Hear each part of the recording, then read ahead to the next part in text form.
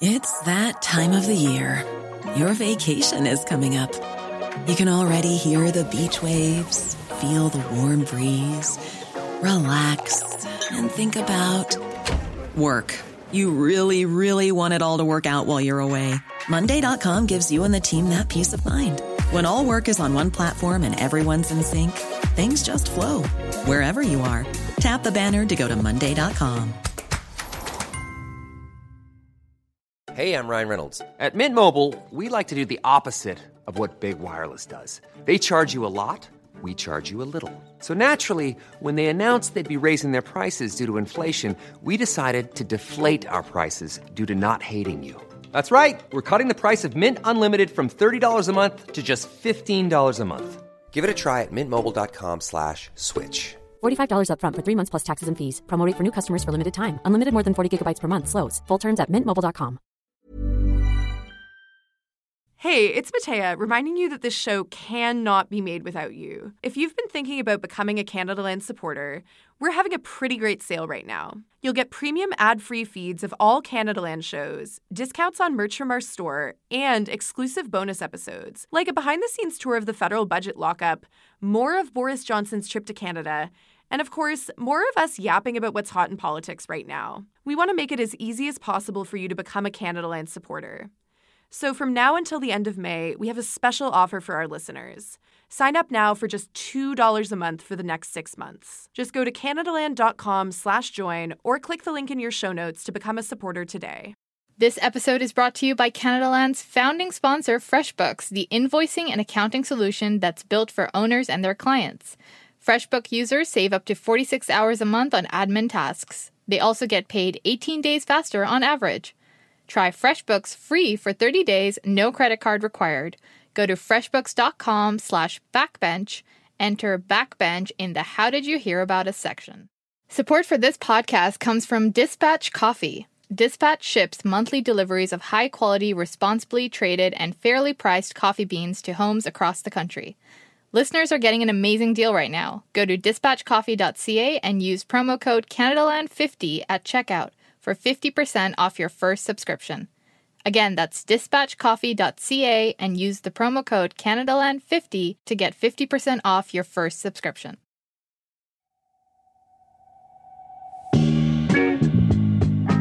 Sunny ways, my friends. Sunny ways. The Prime Minister, who appeared to be hiding a bagel in his desk. And I dressed up in an Aladdin costume. I heard her say a word that I know is distinctly unparliamentary. The word was F-A-R-T. Let's just say this is a little bit awkward. Drinking water bottles out of when we have water bottles out of a plastic. Sorry. And I'm really sorry. Hello, I'm Fatma Sayed, and this is The Backbench, a podcast about Canadian politics and Trudeau scandals as installments of The Godfather. Today on the show, we'll be talking about friendship, as defined by the Ethics Commissioner in the ongoing fallout of the WE scandal. And the Government of Canada weighs in on a court case over Enbridge's Line 5 pipeline in Michigan? Joining me this week is Jaskaran Sandhu, South Park scholar, senior consultant at Crestview Strategies, and co-founder of Boz News. What's up? Hey, friend. We also have future seer Lena Manifi, producer and co-founder of Ricochet Media. Hi, Lena. Hi, happy to be here. And last but certainly not least, Stuart Thompson, the Backbench's reality check and the editor-in-chief of The Hub. Hey, Stuart. Hey. Okay, let's get into it.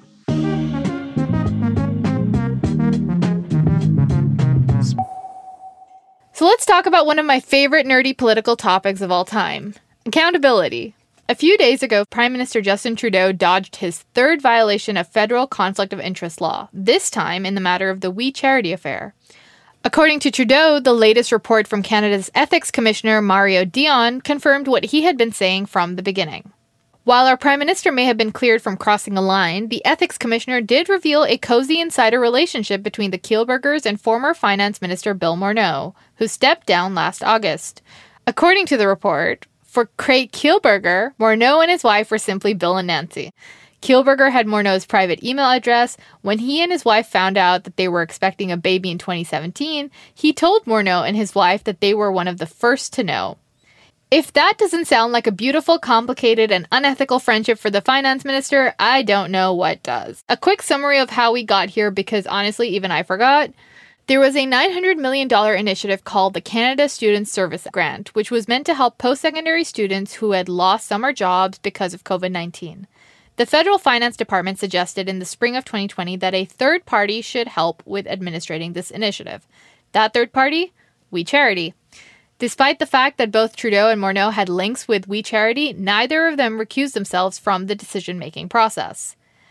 Trudeau and his family had made multiple appearances at We events. His brother and mother have been paid for We activities. And Morneau's wife and daughter went on a We trip to Kenya, while Mark Kielburger endorsed his daughter's book in the front cover as well. Morneau was found in contravention of 3 of the conflict of interest laws because he was found to be actual friends with the Kielburgers.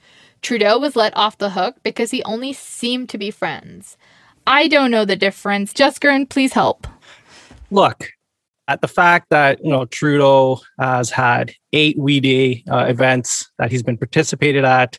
Sophie Trudeau has been an honorary ambassador for We and hosted her own We podcast and attended 8 We Day events, and that Trudeau's mother and brother participated in pay activities for We, and that he still got away with it is telling.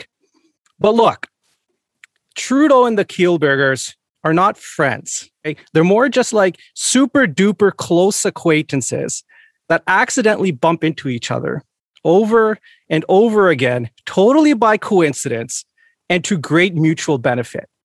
And I'm glad that the backbench here allows for that type of nuance and thoughtful thinking when speaking about this issue. It's worth just remembering what we were doing in April of last year. I remember speaking to some friends in government, just some of the most insane times of their life. They were working 12, sometimes 16-hour days.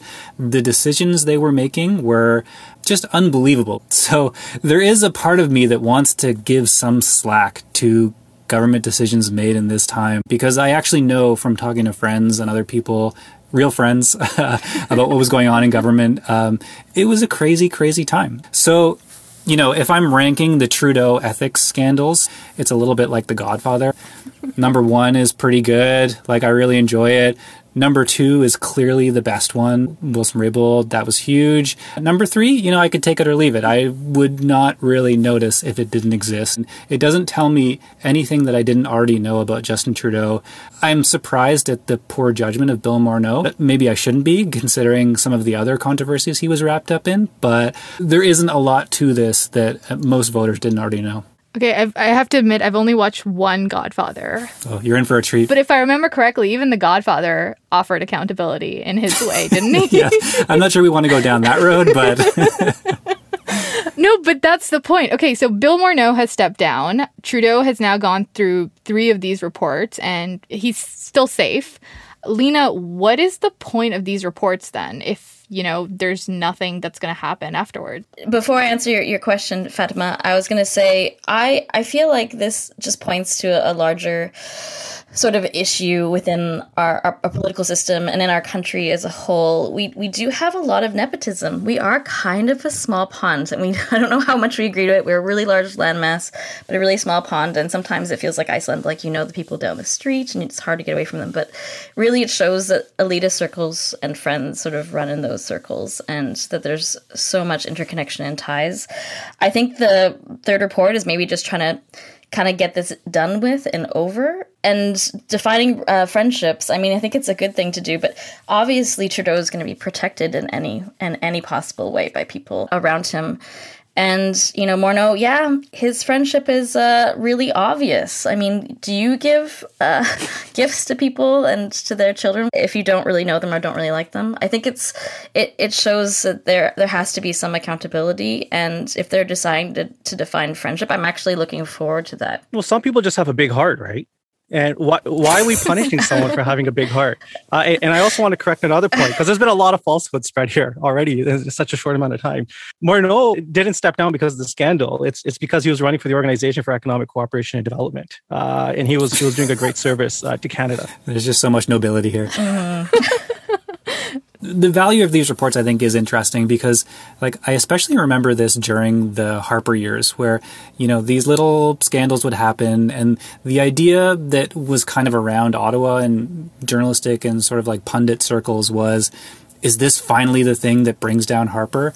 And that was always the question. And then when the Mike Duffy thing happened, there was RCMP involved and everybody was thinking, is this finally the thing? But it's not really how it usually happens. What normally happens is a sense builds up about a government. We just sort of have an idea of what their pros and their cons are. And the electorate, I think, generally comes to this idea of, I think the Harper government was seen as sort of uncaring and nasty at times, and the way they dealt with that scandal compounded that. It wasn't the thing that brought them down, but by the time 2015 came around, people had just built up this sense. And then Justin Trudeau provided sort of the opposite of that. That is the danger here for Trudeau, which is that the scandals that he has had are all of a similar nature.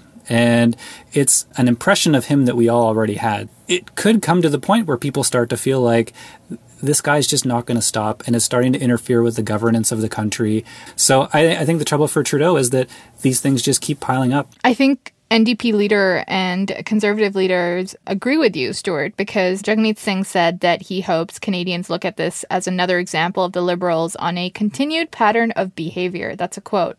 Where they help those at the very top and it hurts people. Conservative leader Erin O'Toole said that accountability mechanisms are broken.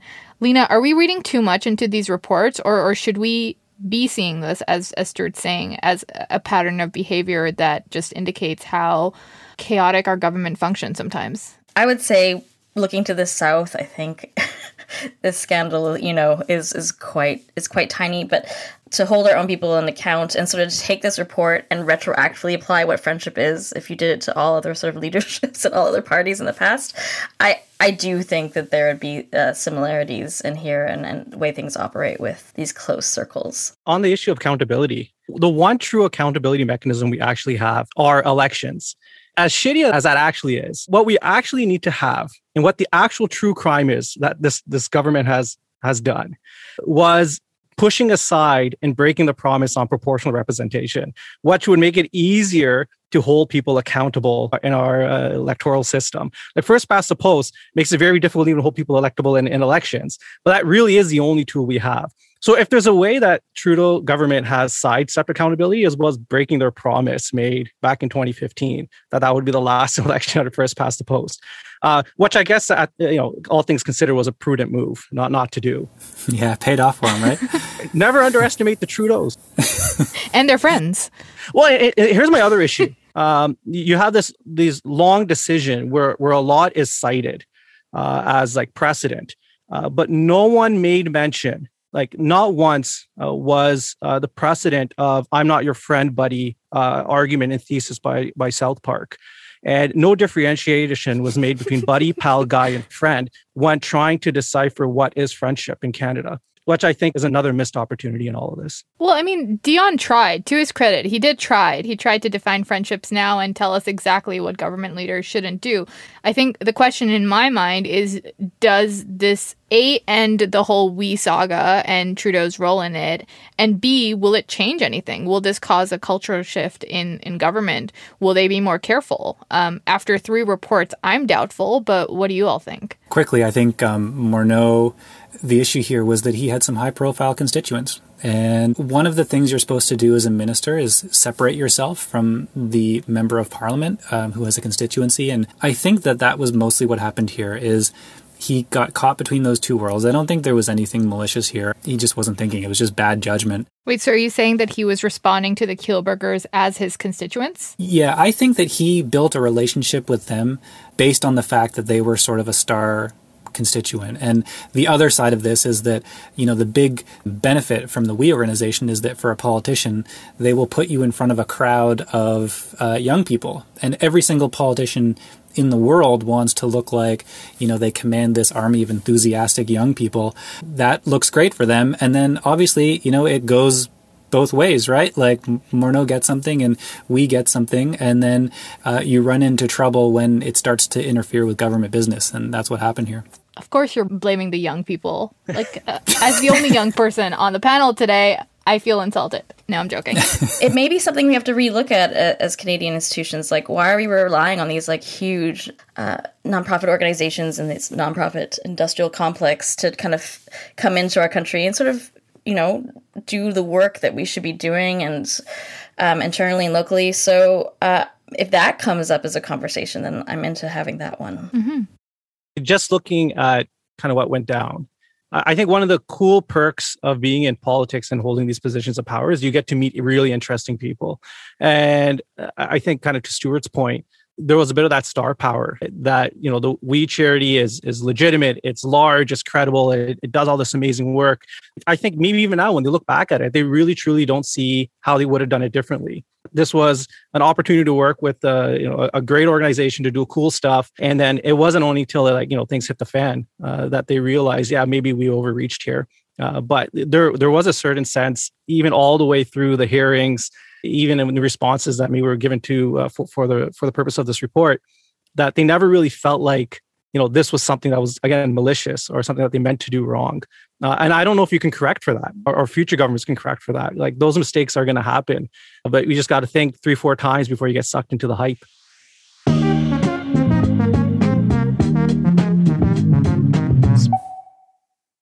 Support for this podcast comes from Dispatch Coffee. Dispatch delivers a monthly subscription to high-quality, responsibly traded, and fairly priced coffee beans to doorsteps across Canada. We're all spending more time at home. There's never been a better time to invest in your home coffee setup.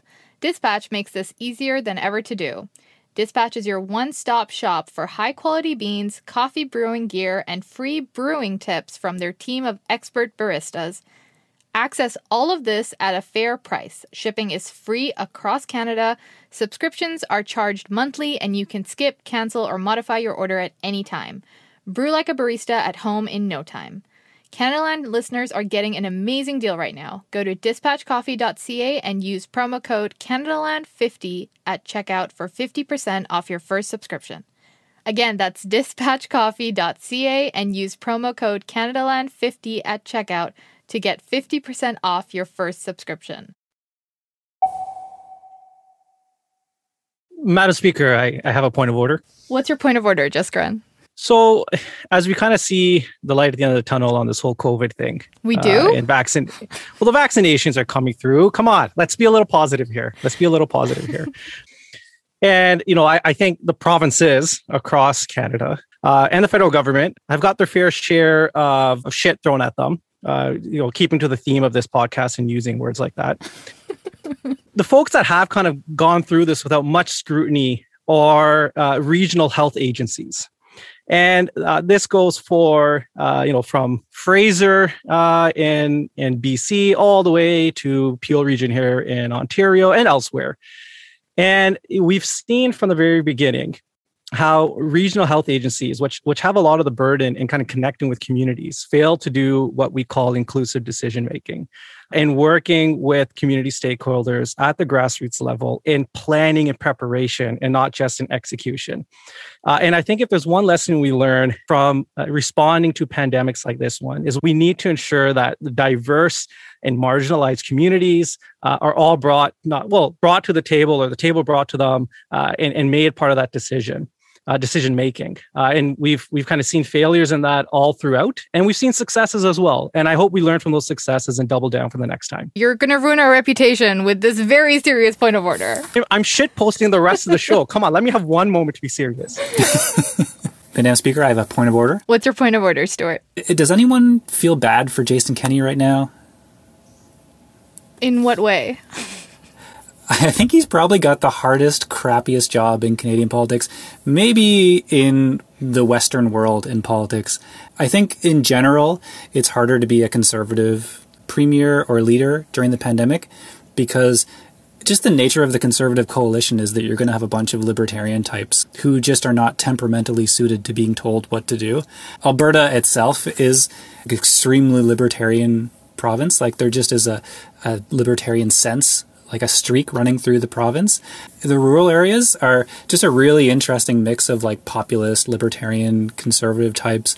And then you have more sort of conventional country club conservatives around Calgary and in the suburbs. Jason Kenney has to balance that and it's going terribly. And he understands the problem. It's just almost impossible to lead the province of Alberta from a right of center position and hold on to power. And especially during a pandemic, that is just like tenfold. So I'm just curious, does anyone have any sympathy? Listeners, feel free to tweet at me. Well, that's also not a point of order, but now I didn't think I'd be waking up on a Monday morning when we record the show wondering if I should feel sorry for Jason Kenney. So that's more sympathy for a politician and food for thought. Not a point of order, though.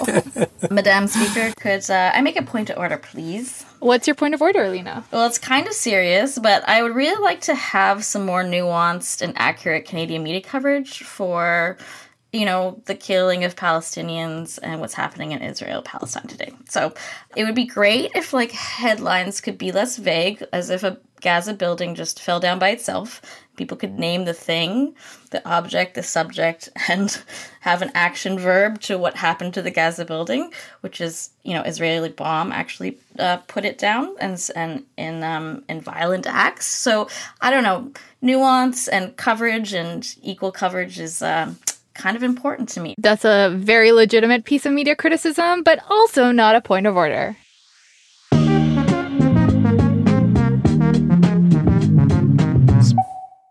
This episode is brought to you by Canada Land's founding sponsor, FreshBooks, the invoicing and accounting solution that's built for owners and their clients. If you're a freelancer or small business owner, you know how much time gets eaten up by admin tasks. FreshBooks users save up to 46 hours a month on stuff like building and following up on invoices. They also get paid 18 days faster on average and increase their return on investment by 11 times.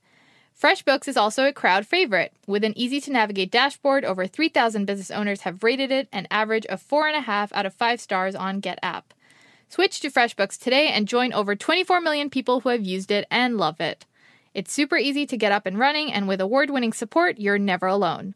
Try FreshBooks free for 30 days, no credit card required. Go to freshbooks.com/backbench, enter backbench in the How Did You Hear About Us section. Canada is fighting over yet another pipeline. This time, the fight's happening in a courtroom in Michigan, and once again, it's proving that we're all still super dependent on fossil fuels. We know that it is a matter of energy security for Canadians and for Americans. This is why we have pushed strongly for the mediation process between Enbridge and the state government in Michigan to continue. Last week, Michigan Democratic Governor Gretchen Whitmer revoked a 1953 agreement that allowed Calgary-based Enbridge to build and run Line 5, a pipeline between Lake Michigan and Lake Huron. Line 5 moves 540,000 barrels of product, including crude oil and natural gas, from Western Canada through the U.S. and into Sarnia, Ontario. Governor Whitmer said Line 5 is endangering the Straits of Mackinac. It's posing the risk of destroying the environment. She called the pipeline a ticking time bomb that could create a catastrophic oil spill. And she ordered Enbridge to close the line last Wednesday and threatened to seize their profits if they didn't. Enbridge is obviously mad and refuses to comply with Whitmer's legal order. The company said it's safe and that it's working on improvements. In court, Enbridge argued this was a federal issue and not up to the state of Michigan. The court ordered them to find a resolution through mediation. That meeting is today, Tuesday, May 18th, the day this show comes out, so maybe we can help them. Here's the important part. The Canadian government, the one that was elected for its climate platform, is standing with Enbridge. The government filled an amicus brief, which is basically a court filing by a third party that wants to offer information to help a judge make their decision. Canada's brief said that shutting down the pipeline would cause massive and potentially permanent disruption to Canada's energy industry, and that it would hurt our relationship with the United States. Fun fact, Line 5 delivers half of the crude oil used in Ontario and 66% of what gets consumed in Quebec.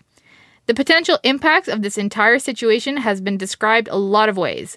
An energy crisis, an environmental disaster, political chaos. Which one should we be worried about the most? Stuart? Well, I think this is a really interesting case study because the different thing here is that this is an active line. We've had some controversies over, for example, the Trans Mountain expansion. Trans Mountain already exists, but the expansion was going to be a new line next to it. And we were arguing about whether or not it should be constructed. This is something that's already, heating the homes of senior citizens in Quebec. So I would be surprised if this gets shut down. It would strike me as probably a bad thing if one state, one governor could make that decision for everybody who lives in Quebec and Ontario. And then, when you read the comments from Gretchen Whitmer about whether or not this line will keep going, if it does keep going, she wants Enbridge to, her word, disgorge, a word I would prefer not to read, but she uses it all the time. She wants all of Enbridge's profits from this line. So it does give you the sense of a shakedown, but, this is interstate infrastructure. This is going between countries. We have treaties that tend to dictate that these things should not be shut down by a single state. So I would be surprised if it gets shut down. But on top of that, I'm really curious what you guys all think about this. The broader strategy from environmentalists of going after existing lines and going after the supply side in general. If you talked to me 5 years ago, I would have said, you should be more concerned about what people are doing. You should perhaps encourage people to drive less or buy a home that doesn't require driving or live in more dense housing. Because if you shut down a pipeline, the people will still want whatever that pipeline was carrying, and it'll probably come from somewhere else. That was my view 5 years ago. I think what's happened in that time has created a very different political environment. The environment is that maybe a politician like Justin Trudeau, who probably has some sense of moderation in him because he wants to get elected in a majority government, wouldn't want to go too hard on environmental issues.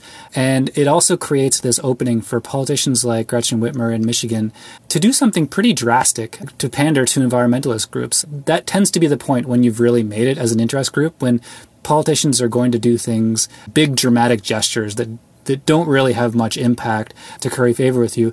And, labor groups in Michigan are losing it over this. She's a Democratic governor who is happy to alienate labor groups and probably, moderate suburban voters that typically she would be going for to make this big gesture on the environment. So it's kind of a new paradigm, and it's interesting. I think it's probably working better than I ever would have expected. Lena, do you agree with Stuart? Do you think we need Line 5 and we're heading into some interesting territory politically? I think we don't need a pipeline from 1953 that's sort of providing to Michigan and Ohio. Right now, it's really interesting because Michigan is trying to transfer over to clean energy. And although they didn't take the 100% clean energy promise, they're going towards 15%, which is a huge start for a state that's been against it for a long time. So I think that our government would probably want to start looking at maybe exporting clean energy resources. I mean, call me, future seeing, but it's really important that we kind of look at the divestment of fossil fuels at this point. If our partner in the U.S. is starting to go towards, like many states have taken the 100% clean energy challenge, why would you start looking at that? And considering the close placement and geography, and I don't think it's going to affect the relationship between Canada and the U.S. very much. We've been through this before. We've been through the softwood timber crisis, and we just need to start thinking about our relationships in a better way and what's future-proofing. Jessica, can we talk politics for a second? Whitmer is up for re-election in 2022. Canada might be heading into election. Trudeau has banked on climate. Alberta is Albertaing over this. What are you seeing in your crystal ball when it comes to this pipeline? The interesting thing to me is the fight now between the NDP and the Green Party. And the Green Party has focused entirely on the NDP and attacking government positioning, even though Jagmeet Singh's positioning is all that, it isn't that different than, the Trudeau Liberals and the Erin O'Toole Conservatives. But, to an earlier point that was made, Jagmeet Singh looks at this and says to himself, well, I do have a labor constituency that I also have to talk to and speak for. Oh, yes, we are absolutely an environmental, pro-environment party. We believe in protecting our planet, protecting the environment. We absolutely believe we need to fight to reduce our emissions and create good jobs. But the Line 5 is a current project that needs to be replaced.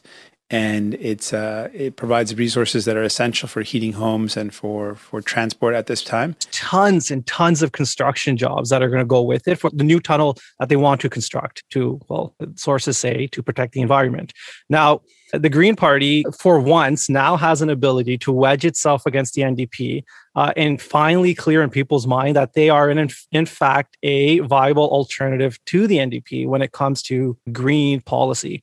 And I think that's interesting because, the Green Party has done well, relatively speaking, considering they're coming from essentially nothing. There's always the threat that will chip away from Jagmeet Singh's led NDP in an next election, which can be tight. Like, we still don't know how this is actually going to play out, even though it's all trending towards a Trudeau majority. But that, for me, is the interesting curveball in all of this, because it only takes a few percentage points to make the NDP not so competitive in a lot of spaces. Yeah, and you can imagine that nothing warms Liberal hearts more than the Greens and the NDP picking a fight with each other.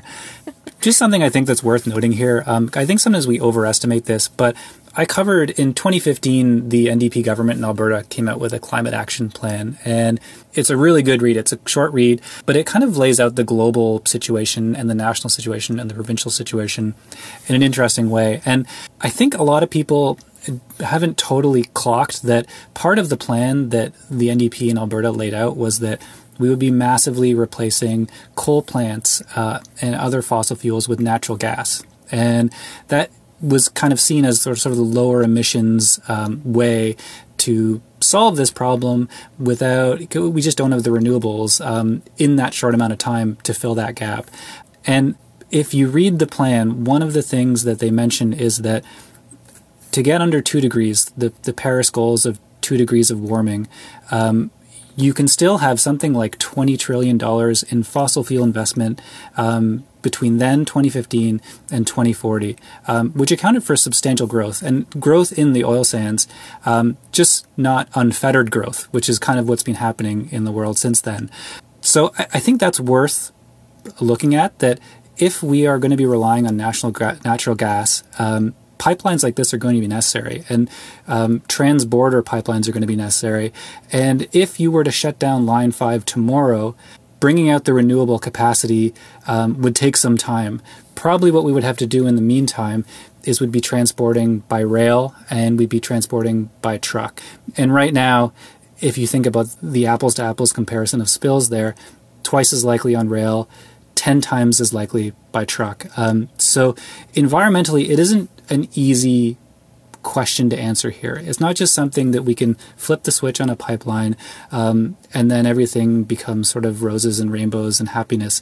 We really do need to figure out a solution to get from that intermediary period of what do we replace all these fossil fuels with. And there is, I think, a light at the end of the tunnel here, but it's a slow process, and it probably does involve pipelines and maybe even new pipelines. Well, I think this is why we're seeing opposition from everywhere, right? Like, we can't decide which cost to bear. Do we, bear the political cost of fighting this? Do we bear the environmental cost of shutting it down? Or frankly, do we, even if we leave the pipeline, there's a cost, right? Like, a 2017 report by the National Wildlife Federation revealed that Line 5 had spilled 1.1 million gallons of oil in 29 incidents since 1968. This report was obtained through a Freedom of Information request, and it showed that many of the incidents were related to construction mishaps and others were caused by defects in the pipe itself. The report has cited Enbridge's bad environmental record in Michigan with the major 2010 spill in the Kalamazoo River. This is why we're seeing everyone from indigenous communities to environmentalists to politicians just not come to a consensus on what to do other than to oppose it somehow. Lena, how does Line 5 play in this bigger picture of what can we do to save the environment? Well, we have to start looking at older infrastructures. Yes, there's like 100 pipelines below the ground that we have going across North American continent. I really believe that the Great Lakes are some of the most sacred and important ecosystems in all of Canada. It's not something that you can just sacrifice and everybody can get away with it.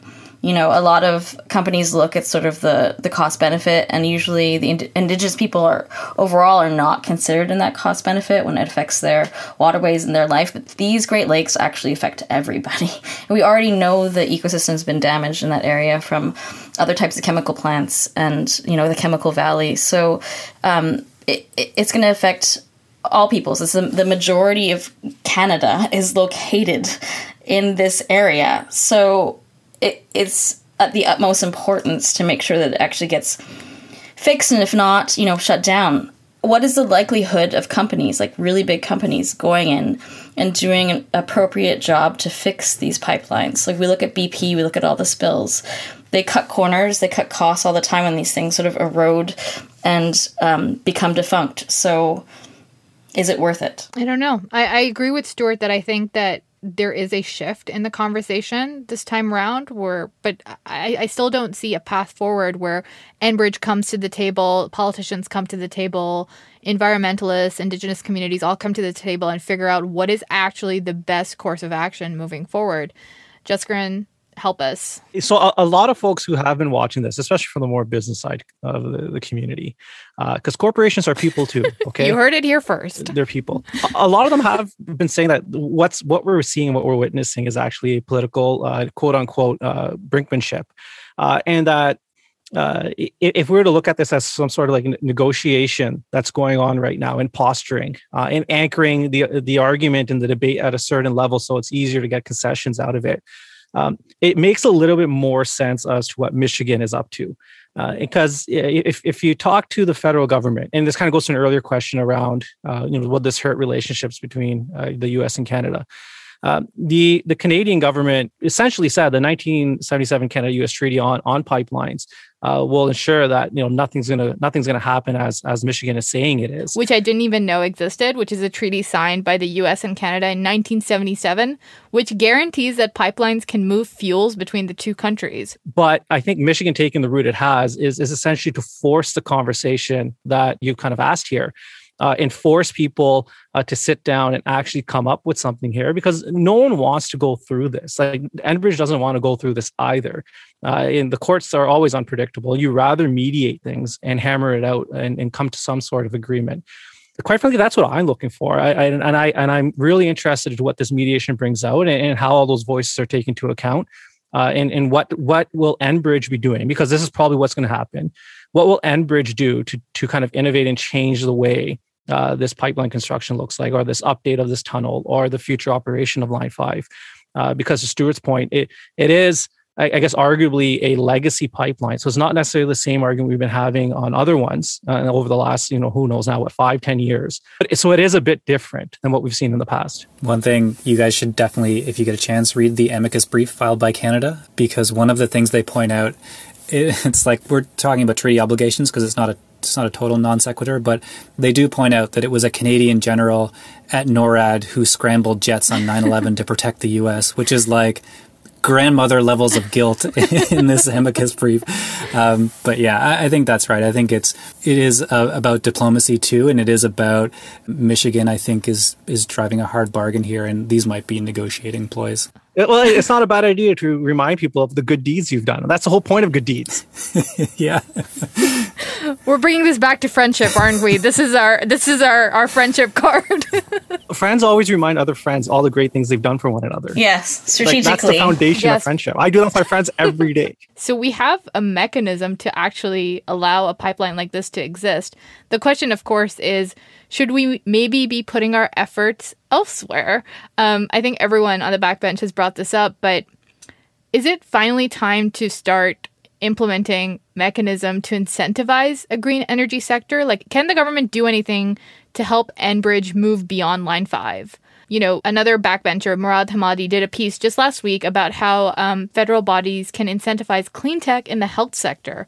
Is that something we can do for pipeline companies? Well, I think one of the ways that a policy has worked and gotten into the water supply is that, for example, in Alberta, the NDP government brought in this auction system for renewables. And basically what they did was they said, what did Ontario do here?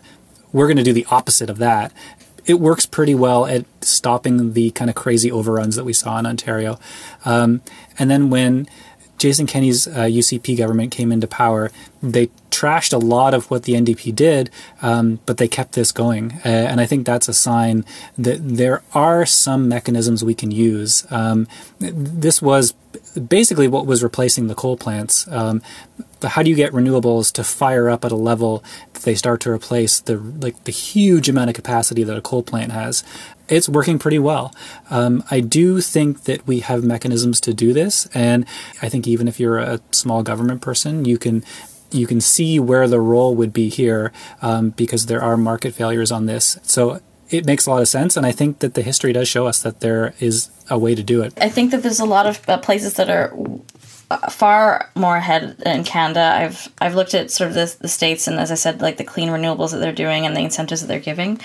It's just that this infrastructure we're used to in other countries sort of becoming much quicker and faster at changes. I think Canada's a bit slow. We like to do things methodically. We like to talk to all of our friends and parties first, make sure everything's okay.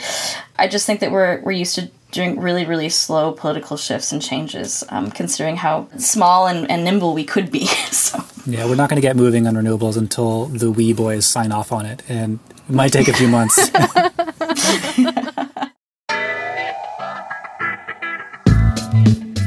And on that note, let's adjourn. That's the Backbench. Me and my friends will be back in 2 weeks. You can write us at backbench@canadaland.com or find us on Twitter at backbenchcast. If you like what you hear, please follow or subscribe to us wherever you listen to your podcasts. Rating us would be awesome too. I'm Fatma Sayed, and you can find me on Twitter at Fatma B. Sayed. Where can people find you, Stuart? I would recommend you go to thehub.ca. I've got a few pieces on there. Just generally, don't find me on Twitter. Just stay off Twitter. Good life lesson there. Jaskaran, where can people find you? You can find me on Twitter. Jaskaran Sandhu _. And Lena, where are you? I'm kind of on and off Twitter these days. It's kind of changing, but it's at Lena Menifee. And also you can take a look at ricochet.media and what I've written before. And this episode was produced by Tiffany Lamb with additional production by Tristan Capacchione. Our executive producer is Kevin Sexton. Theme music is by Nathan Burley. Thanks for listening.